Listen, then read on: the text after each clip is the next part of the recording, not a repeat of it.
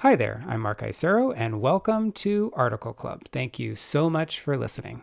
We are a reading community of thoughtful people that discusses one great article every month on race, education, or culture, along with the author.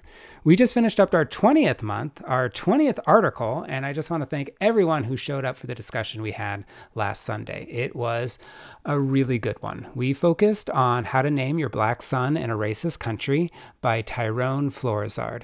It brought up a ton of issues, and already several of you have reached out to share your appreciation for the conversation. And I just want to say that I'm grateful, too, for all of you, and also to facilitators Sarai, Summer, and Elise, and of course to Mr. Fleurizard for saying yes to Article Club and for sharing your thoughts on the podcast episode a week or two ago. So thank you all for a really just yet another great discussion.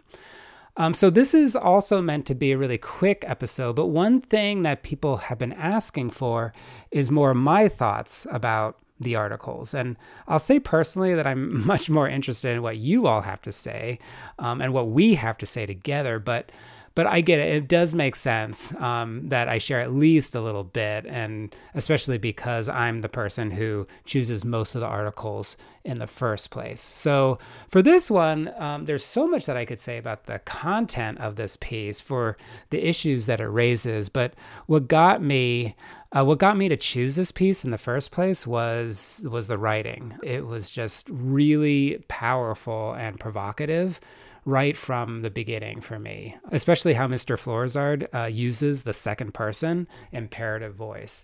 I mean, I just haven't read anything exactly like it. And I appreciated how Mr. Fleurizard in our podcast episode gave credit to Gerald Walker and said he modeled his essay after that piece and got inspiration for the essay from Professor Walker's How to Make a Slave.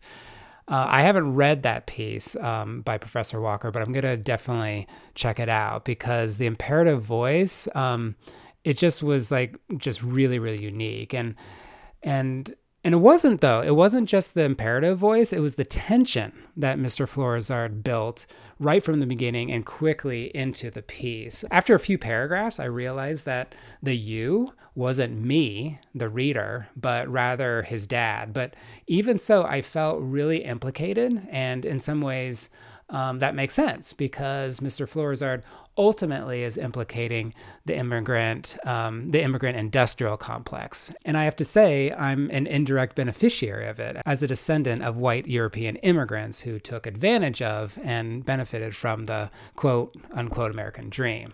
I was really impressed with Mr. Fleurizard's ability to keep up the tension in the piece and not to let his dad go free, I guess, and not to let me go either. So it's a piece that I'm going to remember for some time.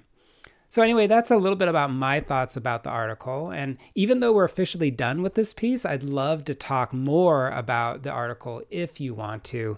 So please let me know.